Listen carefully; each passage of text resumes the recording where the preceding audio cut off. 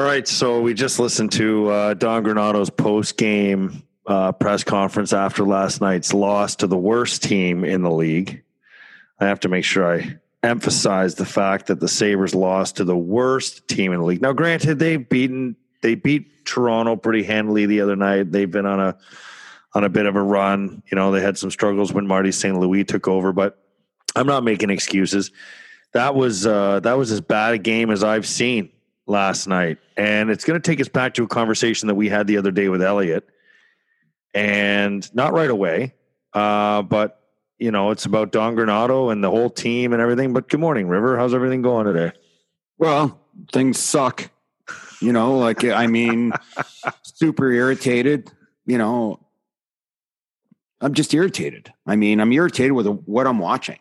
I mean, I certainly try to stay positive, and I wish the best for these guys, but, you know, it's just not acceptable. This is not acceptable at all. I don't care what people say, you know, are they improving? That's the question. That's the first question that I have. Yes, I know that we have some youth in the lineup, but holy jumping, we need to see some improvement. We need to see some jam. We need to see, you know, some guys that look like they care. And there's guys in this lineup that absolutely should not be playing on this team. And I don't know why they still are. That's my frustration. I mean, that's what happens when it's hard to attract players or get players, or you're it has nothing to do with that. Okay, that's horse shit, man. Oh, you're gonna attract players. Listen, I mean, you got to go out and you have to, you know, make some changes. I mean, I'm sitting there looking. The problem is the guys that we would have to move out. There's so many of them that you're gonna have to alter your, you know, over half your team. So I don't see like a majority of these players being in the lineup in 2 years. Oh no, me neither. Well, there's been regular turnover. I mean, there's year after year, there's 10 new players in the lineup. I mean, like a couple years ago, there were 10 new players on opening night from the year before. The year before that, there were 10 new players. I mean, yeah, like I just look and I wonder, okay, I'm not saying that okay, I don't even know how to word this without it just sounding like a total asshole, but I mean, how much of this falls on the coach? I said to you the other day, I am not sold on Don Granato. I know he's a great guy. I don't even know if I've ever met him, but all I hear is he's a great guy. I may have met him. Maybe I'd have. I don't know. But all I know he's a great guy. I know the players like him as a person. I don't know that they don't like him as a coach or that they do like him as a coach. I know they like him as a person, and I think that's important. That's important to point out. But, you know, I didn't let you the other day. I don't want to say I didn't get a chance, but I didn't want to overtake Elliot's segment with my beef with the coach. Okay. But when you're playing the last place team and you say, oh, they were better than us here and they were better than us there, and we couldn't react to it. And you know, they fed off the energy of half the capacity crowd. Like, what would the score have been if that place was full? 15-0? Because fed off the crowd. Fed off the crowd. What do you mean you fed off the crowd? 50% of the people in the building. Give me a break, like excuse after excuse after excuse. And then you say, oh, we're missing two pretty good wingers in Oposo and Olofsson. Oposo's, I think you miss Oposo. But don't say you've been missing Olofsson. Like, the guy's been absent. I got in shit the other day. I sent out that. I even sent it to you. I said, what a gutless tweet I sent out. But I was like, oh, Olofsson scored twice. I didn't even know he was still on the Sabres. People were like, I thought you still cover the team. Like, it was a joke. It was a joke because the guy's been invisible and you're paying him $3 million to just score goals, even on the power play. And he went, how many games? 30 something games without a goal. Look, the fact of the matter is here for me, and I'll just let me just get this off my chest because I have the ability to ramble on. Don Granato is not going to be the coach that takes this team to the next level. He might be a good teaching coach. Okay, he might be able to teach some of these guys. And yes, Tage Thompson's playing well. And yes, we're seeing a little bit better out of Darlene, even though he completely pulled the emergency brake and jumped out of that hit and they gave the puck away. But like Don Granato, this is my title for Don Granato's coaching tenure here in Buffalo. Clearly, the organization is in a cost-effective mode. Okay. Save money. Don't spend a ton of money, because you're still paying Kruger. You're still paying Bottrell. You might still be paying Tim Murray. You could still be paying, who knows who else you're still paying that doesn't work here. You think that's why you think decisions are made over? Yes, I think decisions are made over dollars and cents. I think Don Granato was hired as an inexpensive experiment because how much would it have costed to get Boudreau? Couple and a half million. You're paying Ralph Kruger probably still his money from this year. That's what, $3-4 million bucks. You might still be paying Dan Bilesma. I don't even know. Like, you've paid more people more money to not work for the organization than work for the organization. Like, you go and hire a brand new GM who's never been a GM, and Kevin's done a good job. Okay. But to me, that's a stopgap, cost-effective move. And to me, it all kind of summarizes one thing: a for sale sign. I think expenses are being kept extremely low, from coaches, to management and wherever else, player personnel. You got 2 goalies on league minimum. What team in the league has 2 goalies on league minimum? I don't know any. Okay. I don't think any. You've got more players on one-way league minimum deals. It's like everything is about cost effective, and that's what I think. And I think Don Granato's falling into that. I don't think he was ready to be a head coach. And I don't get the sense from him. And you've played for a lot more coaches than I have, but I do expect the coach to get the players ready to play. I do expect them to have their brains ready to go because of the coach's preparation. I do expect them to go out and beat Montreal last night and not get out coached by a coach who was literally coaching Bantam 2 weeks ago.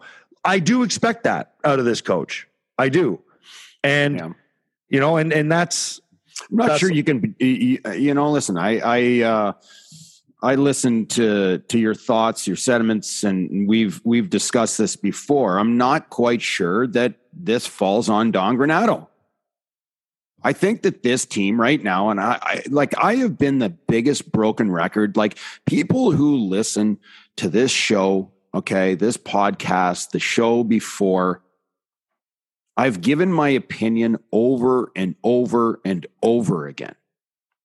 And I believe that team makeup is essential to be able to win hockey games consistently in this league. We have a player right now. Like, I can just go through. Well, go on with that point. Go on. So we have players on our third and fourth lines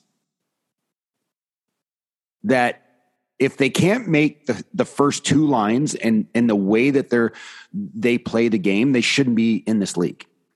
I believe that there has to be a certain type of player on every single line. There has to be a team makeup. There is no team makeup here. Like, we are one of the worst teams in the league yet again. And I just go back to, I just look at the lineup and I think that there is a lot that still needs to be. And I know, like, listen, I mean, Kevin Adams taking over this team, and he's going to be patient because he needs to allow this team to, as Darcy Regier said it 11 years ago, suffer, okay, before it gets better. The problem is the fan base here is not they're not in a state of allowing the process to suffer, because they've been suffering for 11 years. And I just continue to look after 11 years. I'm looking at the lineup, and we're talking, you have the head coach talking about Kyle Oposo and Victor Olofsson. were desperately missed. Victor Olofsson has scored 2 goddamn goals in 30 plus games. He hasn't been near the front of the net, like literally close to the net, the entire season. There's a reason why he doesn't score goals.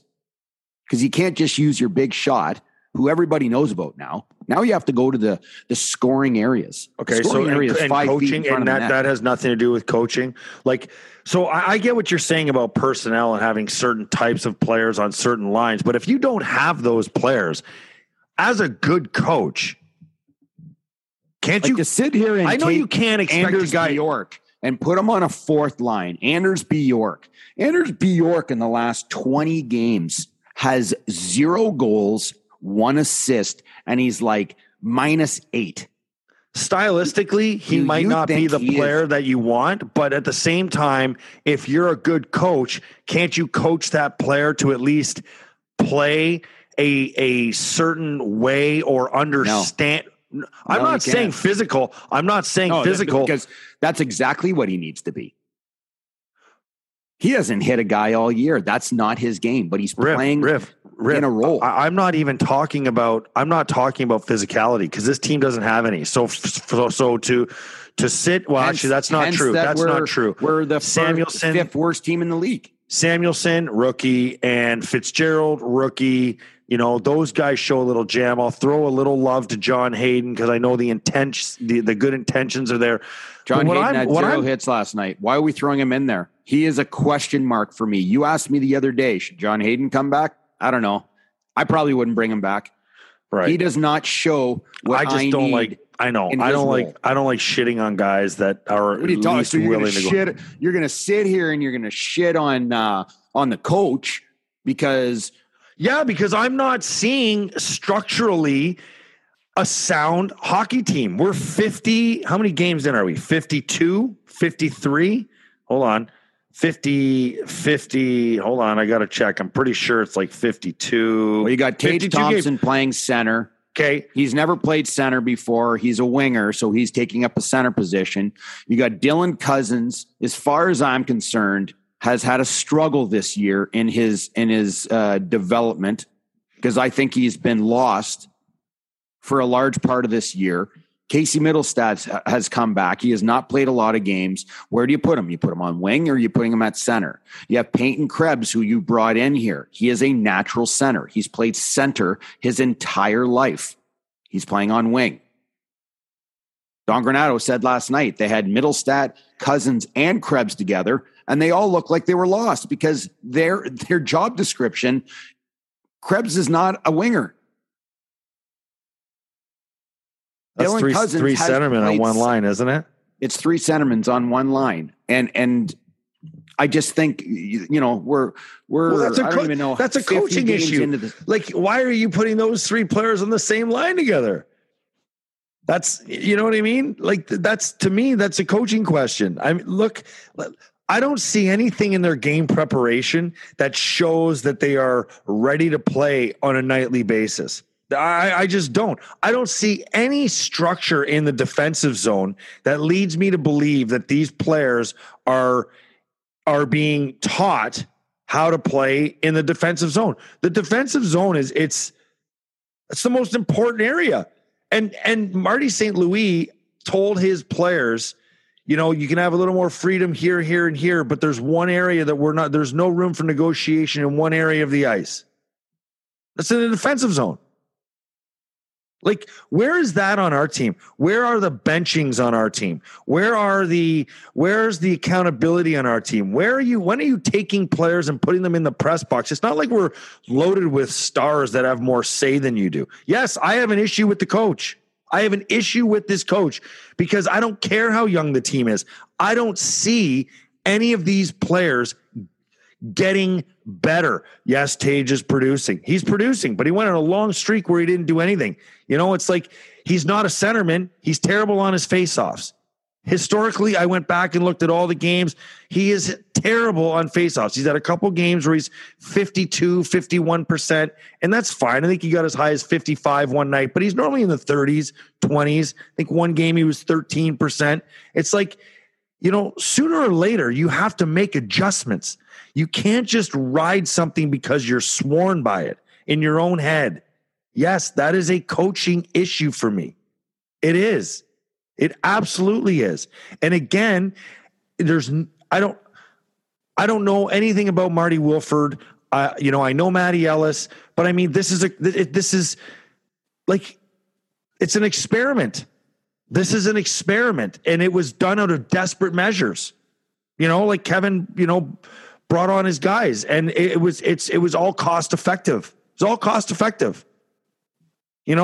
Like, yes, I do. I have issues. And people are starting to see it. So where do they need to go? Like, I mean, we just walked into Montreal Canadiens, the worst team without question in the National Hockey League, has struggled immensely. And they just beat our team 4-0. Could have been 7-0. I know Granato referenced a couple posts, but even still, could have been 7-8-0. Where do they go from here?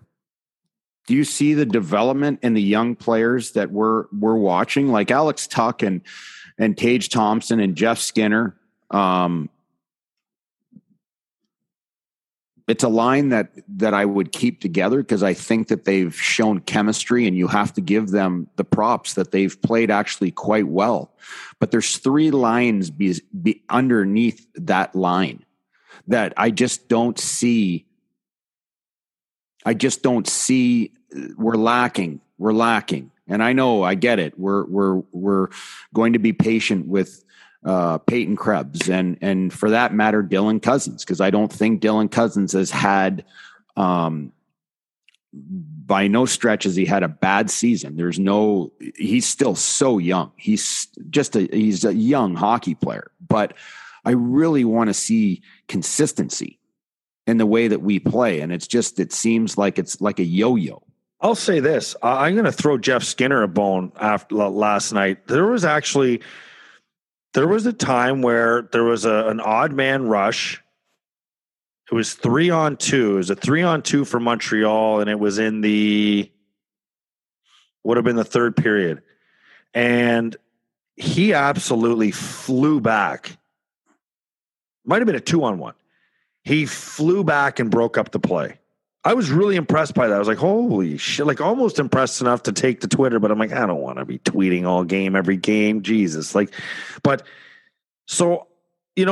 noticed that, and I'm glad I just remembered that, I noticed that. So I wanted to throw him a bone. But so, I mean, I've been impressed with Skinner, to be honest with you, but just, I don't know if you're ready to move on from last night's game or not, or where to go from here. But I mean, you got the trade deadline coming up here. And I have reason to believe, what's one thing the Sabres should be doing at the deadline? It's not a trick question. I just am curious. What's one thing, in your opinion, you feel the Sabres should be doing at the deadline to make this team better in the future?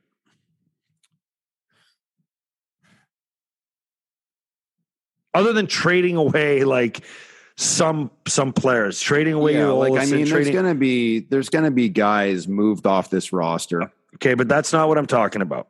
But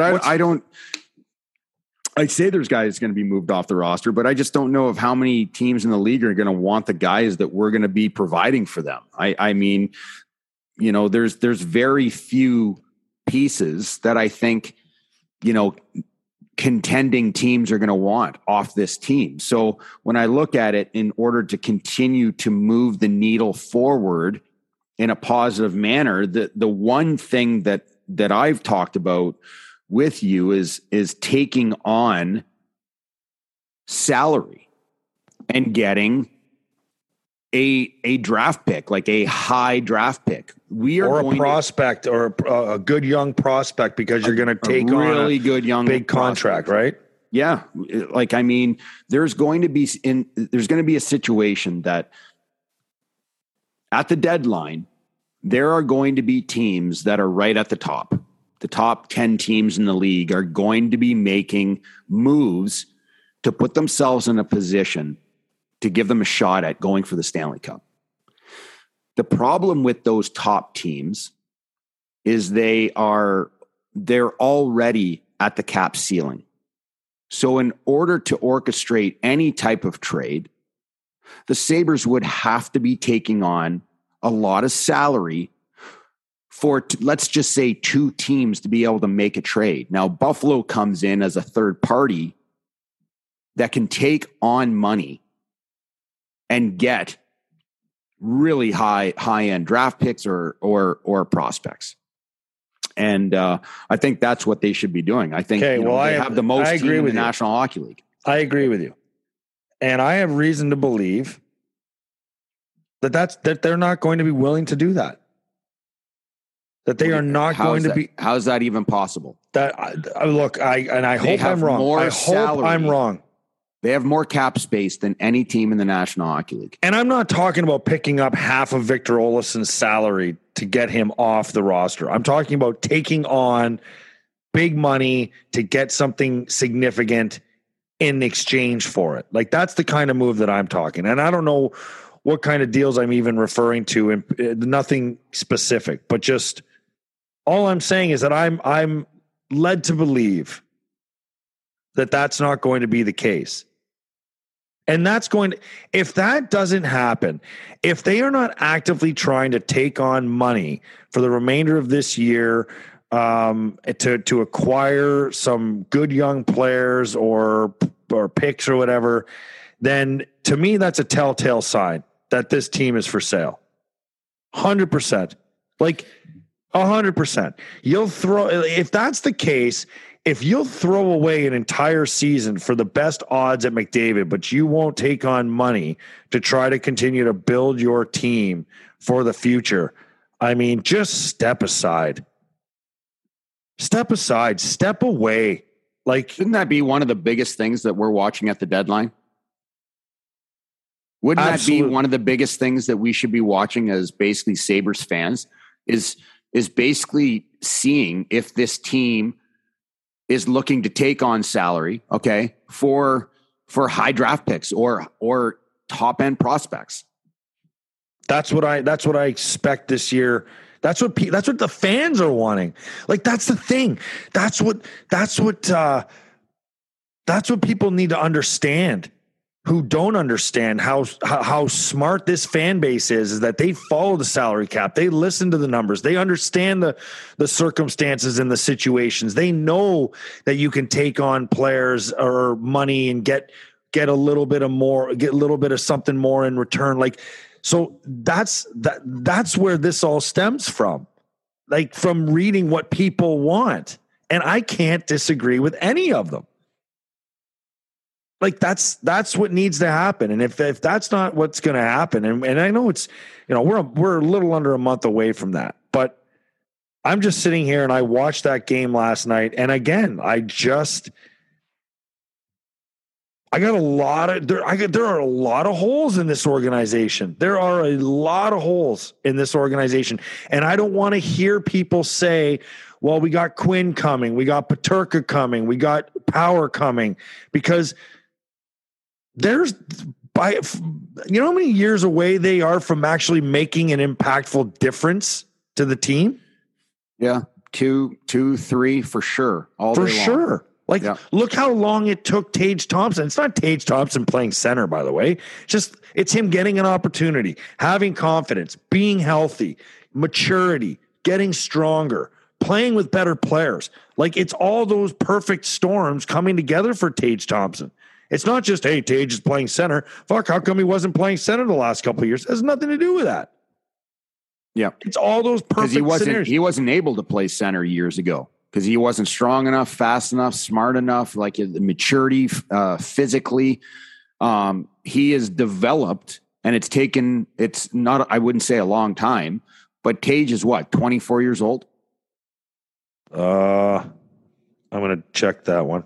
I think he's 24. You're normally right with this stuff. I just like the fact. Yes, he's 24 years old. There you go. It's taken a long time, and now we're going to look at Owen Power, who I think is going to be a fantastic defenseman in the National Hockey League for a very long time. But we can't expect him to walk in as a rookie and just completely dominate. And he might be able to dominate if he was on a better hockey team with veteran leadership. Okay, where he doesn't have the pressure. It's like you go and look at, Cale Makar, and he's on a fantastic hockey team.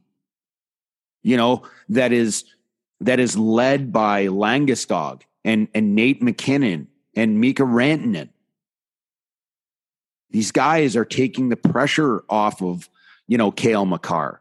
There's also, on Colorado, it's like you don't understand what's on the Colorado team until you actually go and take a look at their salary cap. And you realize that, Cale Makar is also surrounded by an older Eric Johnson. Remember Eric Johnson, first overall draft pick, St. Louis Blues? There's guys, Jack Johnson, that's an older statesman. Devon Taves is an older player. He's surrounded with guys that are going to help him mature and make him better. And then on the forward line, it's like you go look at it. They're steep in the upper group that take all the pressure off of a Cale Makar. You look at Owen Power. Owen Power next year he's not going to be on a team like Colorado. He's going to have some heartache, just like, Rasmus Dahlin was considered the best first round draft pick defenseman in the last, 20, 30 years. But he's had his struggles because the team is so bad that it doesn't support Rasmus Dahlin and the things that he does not do well. So it's going to take a little bit longer for these guys to mature. I sent out something after we had Elliot on. Elliot made the comment about Owen Powers going to sign after this year. He didn't say he's going to sign. He has reasons to believe that Power will play games for the Sabres this year. And I just said, are you surprised by this? Because I am. I was not nervous, but I was wondering if maybe there's a chance this kid goes back to college for another year. I wasn't sure. Is that ridiculous thought? I don't know if that's a ridiculous thought, because I'm sitting there and I'm thinking to myself, why would he want to step into this? Like, they're almost in last place again. And I don't know, like, I don't know if that's the saving grace or not, but I thought, what if? I don't think it was that I thought maybe he could. It's like, what if he does? What if this kid opts out of coming to the NHL for a second year? That would be a really bad look. You know what I'm saying? Yeah. But anyway, I just watched last night, and I just think, you have Marty St. Louis, who's never coached a game in the NHL or even been on an NHL bench as a coach, and his team goes out and slaps the piss out of the Sabres. And I just think it's a bad look, man. It's a bad look. A team that you just beat, and what they beat them last time? 5. What was the score last time? 5-1, 5-2? Yeah. I'll check on that one too. But it was something like that. Yeah, they just right now they're trying to live and die with their first line. Tage Thompson and Alex Tuck and Jeff Skinner have been completely on fire for the last month or so, and they've kept them in games. There's no question, but there has been nothing after that. It's been a struggle. Rasmus Asplund, who I think that we expect a lot more from. Like, in 20 games, he has no goals and he has 2 assists, and he's not physical. He's not, an energy player. He's basically a space holder. I don't need to see space holders. I need to see pieces to the puzzle. And I just look at, John Hayden. We need him to play a certain style. We need him to be an energetic missile on the ice that are cranking guys and irritating guys on the other team, and maybe, some scrums so they can, Well, take the focus off of the game a little bit. Like there just needs to be, Cody Eakin to me looks like he's like, disinterested. He looks very disinterested. Absolutely. Victor Olofsson, can you explain to me with this guy's shot and skill set, how he can go, what is he at 30 some games? And he scored 2 goals a couple games ago. Those were his first 2 goals in like 28 games in a row. How is that even possible? Yeah, I know. There's a lot of concern. Like, why are top players on our team not continuing to flourish? So there's last thing I'll say about this, and then you can go for as long as you want. But I'm just looking up Olofsson's game logs here on the NHL. Don't page. do it. Don't do it. I got to do it. Not going to be pretty. Oh boy. A lot of zeros there. You want me to count how many games? I don't need you to. 2, 3, 4, 5, 6, 7, 8, 9, 10, 11, 12, 13, 14, 15. Let me just page down here. 16, 17, 18, 19, 20. 1, 2, 3, 4, 5, 6, 7, 8. That's 29, 30. Yeah, 30 games. So 31 games. His 31st game in a row with no goals. He scored 2. So we got that going for us, which is nice. And the worst thing about Victor Olofsson scoring only 2 goals in the last 31 games? Yes, I do. I know exactly what is it. What is it? It's that he's been invisible. He does nothing else. Like he is in this league to score goals, to be a power play specialist, to be a factor on our power play, which will give our team an opportunity or a better chance of winning. So if he's not scoring, he does nothing. Because defensively, he is very average. He literally has not hit one single guy all year. He's not going to the danger areas. He's not going to muck things up. He is a pure, skilled hockey player that's a goal scorer. That's his job in this league. And when you have 2 goals in 31 games, you've only scored one. You've only scored in 1 game in 31. It's a huge problem. Huge problem.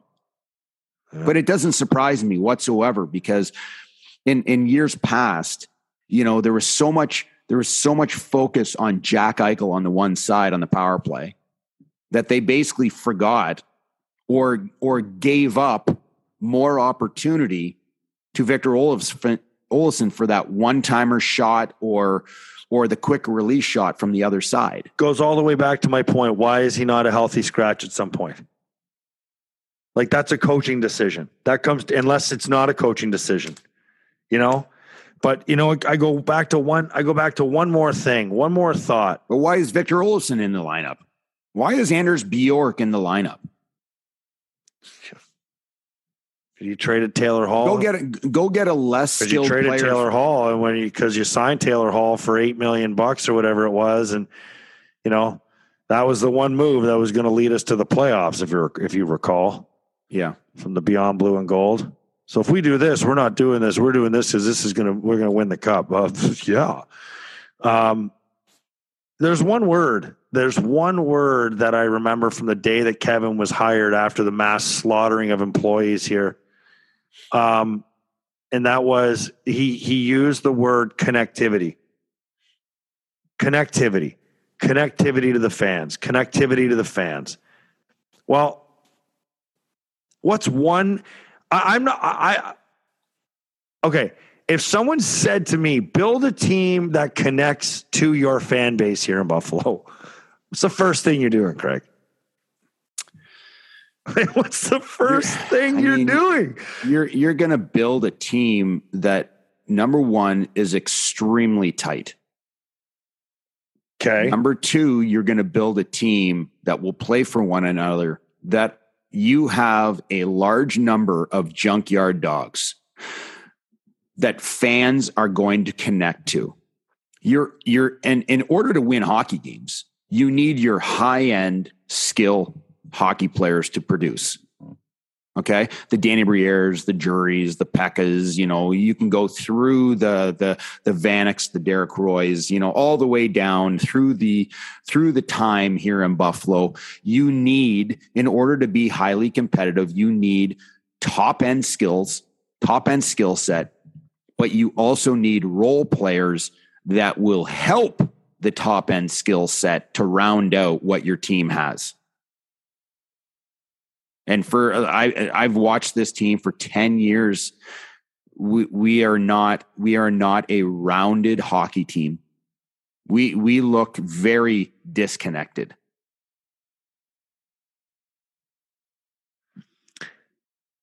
You're going to build a team that is hard-nosed and physical.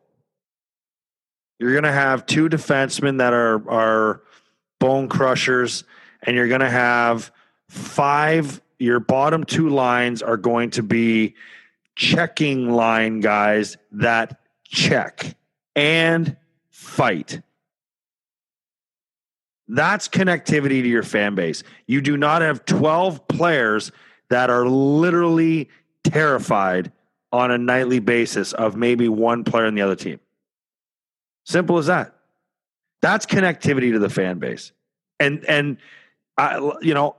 those players aren't hard to bring in because those players are the ones that are looking for jobs and opportunity to play. That's the perfect market. Buffalo's the perfect market for those kinds of players.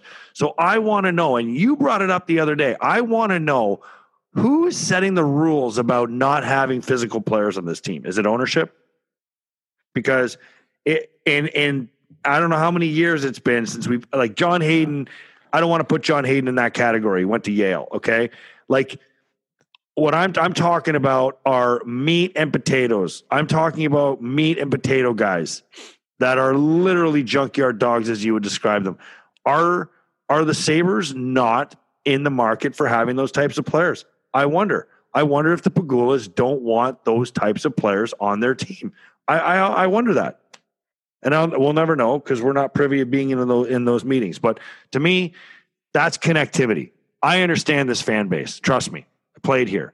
I get what I know you played here too, but I get what they want. I know what they love. I know what they loved before I got here, and I know what they long for since you and I left. So I'll end it on that. Anything else to add? I played against the Sabres when I was a Montreal Canadian, and I played against Lindy Ruff and his, I would call them soldiers. It's the only way to describe them because they were all super connected in what they needed to do to be successful. It seemed like an extremely tight team. They were very, very, very, as a former player that played against them, they were very unpleasant to play against. I was not worried about Chris Jury and Danny Briere and players of that nature. I was worried about trying to survive a game of junkyard dogs that made my life a living hell. And I knew that, Danny Briere, who is, not a physical hockey player, but he actually played physical because he knew that he could, because he knew that other players on the team had his back. So the entire connectivity through your top player on your offense to the bottom 12 forward were connected. And it was the same thing through, the Jay McKee and the Warner and the Bugner and all of the defensemen from, Soupy Campbell that's laying massive body checks and knowing that he was going to be supported in anything that he did on the ice. It was a very, very tough team to play against. There was connectivity through the entire team, from the players to the coaches to the GM. And right now, I haven't seen that connectivity in 10 years. Yeah. There's an interesting tie there. All right, we'll wrap it up because I think people have heard enough, and that's all I got. We'll be back on Monday. I got to mention this if you're sticking around for this point of the podcast. Tuesday is going to be great. Sean Avery is signing in the East Coast Hockey League, and we've got maybe one of his biggest arch rivals joining the show. Can't wait. You know who I'm talking about? Yes, I do. Oh, my God. I can't wait. Great stuff today, Riff. Anything to add before we go? Nope. Enjoy your weekend. Yep, you too. See you, everybody. That's a wrap on another episode of After the Whistle. Don't forget to follow us on Twitter, After the Whistle, and at Craig Rivet 52, at The Instigator 76. And you can find us, as you already know, on Apple, Spotify, and YouTube, and anywhere else where you can get your podcasts. Thanks for tuning in. Don't forget to spread the word.